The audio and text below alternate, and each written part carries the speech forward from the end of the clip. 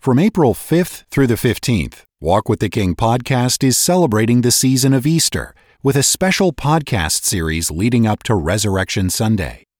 Tune in for hand-picked Easter-themed broadcasts every weekday and special weekend broadcasts on Palm and Easter Sunday. Thank you for your support, and thank you for listening. All right, thank you very much. And hello again, radio friends. How in the world are you? You doing all right? Oh, I'm fine, thank you. Happy in the Lord. Glad to be alive, glad to be with you. What a blessed combination that is. Early in the morning to be in touch with God and His Word and my dear friends scattered across the country and around the world. I'm so grateful for the privilege of ministering God's Word day by day. Thank you for being there.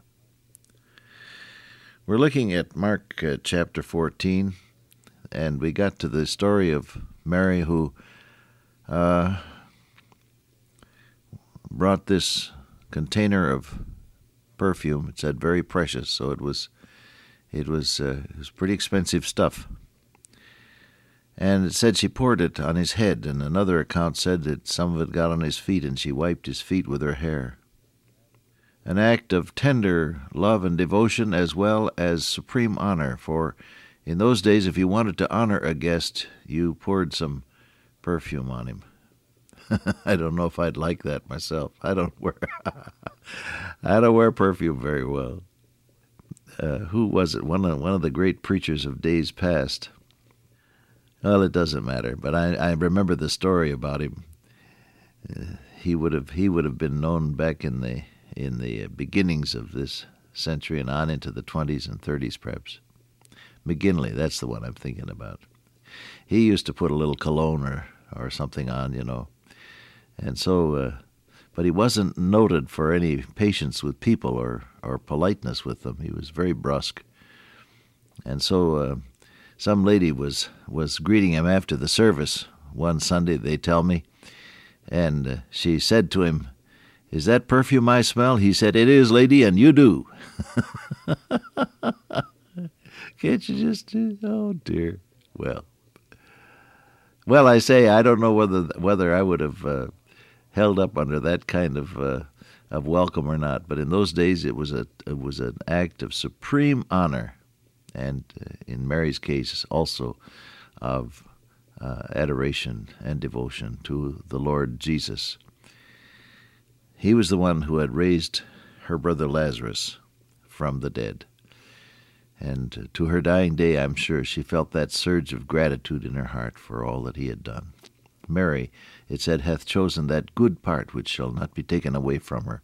Mary was the one who sat at Jesus' feet and heard his word. Well, she was the one, evidently, that brought this container of very expensive perfume and just lavished it on the Lord Jesus Christ.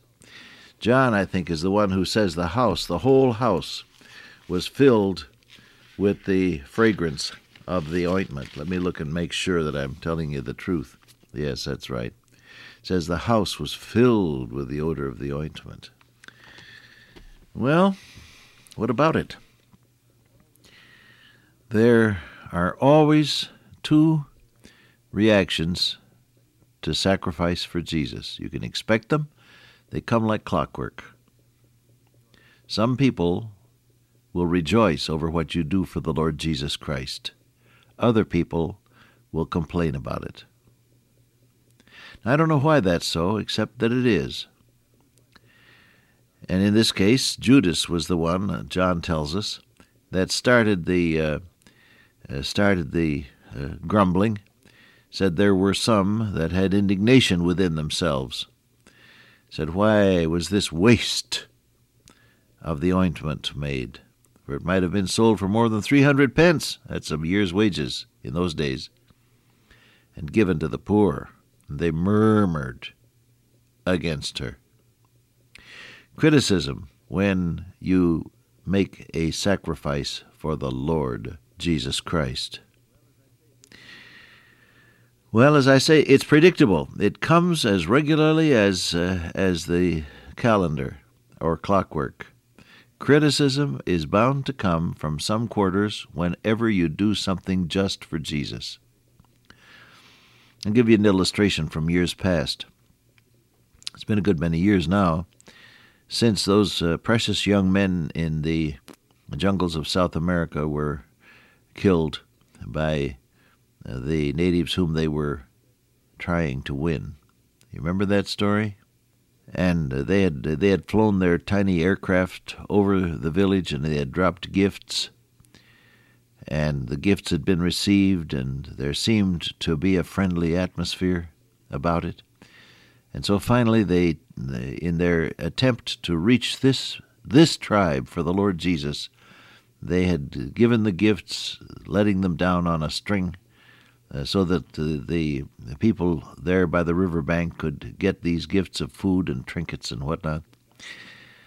And now they landed their specially built little airplane on a sandbar in the river. They were going to try to make further contact with these natives. And out from the jungle there came those long spears and thrust them through and killed them. Martyred for Jesus, their attempt to carry the gospel was cut short, and their lives were snuffed out. Well, you know, if some of you old-timers can remember at least, the spate of comment that there was. Life magazine was still being published then weekly, and that magazine and others ran full spreads of pictures of the river and the wrecked airplane and the bodies and whatnot, and the general comment by the press and by unbelievers was, "What a waste of life!" Why, they said, why didn't these people stay in the cities and send out to the jungles those who were better fitted to do this sort of thing? What they actually meant was, why risk your life when you can risk somebody else's? That's the bottom line there.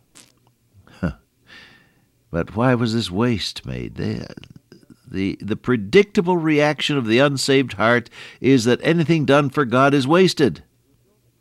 So don't fall for that ploy. Don't become a victim of that point of view. Rather, look at what the Word of God says. The world passeth away and the desires thereof, but he that doeth the will of God abideth forever. You know, of course, that whole tribe that these young men were trying to reach, McCullough and the rest of them trying to reach, that whole tribe was brought to Christ, and that representatives of that tribe were later brought to this country and also to other sites of conferences and gave their testimony of faith in the Lord Jesus Christ. Oh, it's not a waste. What you do for the Lord Jesus Christ today will keep on paying out throughout all eternity. He that doeth the will of God abideth forever. C.T. Studd was immensely rich. Read his life story and be thrilled by the way God used him. He was a very fine athlete. The British game is called cricket. He was a cricketer, very fine athlete, and immensely rich. But when God called him to the mission field, he took his entire inheritance and gave it to Christian work, believing that God would have him trust God for his support throughout the rest of his missionary life, which he did. Well, again, there were people who clucked their tongues in dismay and thought that this was a foolish thing to do. And yet, D.L. Moody and others who were the recipient of those gifts were enabled to carry on Christian work effectively across the world as a result. You never know the results of what you're doing as you sacrifice for your Lord. Now, put that concept into your own life, would you, beloved?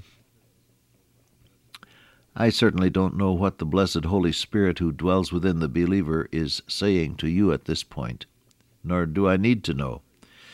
But for every person who prays and who seeks God about his stewardship, there will come the faithful guidance of our Lord. And when you obey that guidance in your giving, whether it be to your church or your missionary society or your Christian radio station or network or your Christian college, that's where I am, of course, but whatever God tells you as you pray, as the indwelling Spirit of God prompts you, when you obey, beloved, you become part of God's eternal purpose. And that gift of sacrifice, whether it be of time, effort, money, or all of the above, becomes woven into the eternal fabric of God's plans, and never, that is, will be lost sight of. He that doeth the will of God abideth forever. You want to put that concept to work in your own life? You want to pray today, Lord, what wilt thou have me to do? And then follow through with obedience.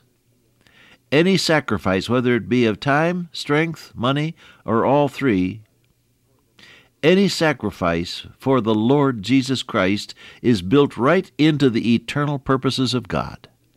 Hallelujah for that.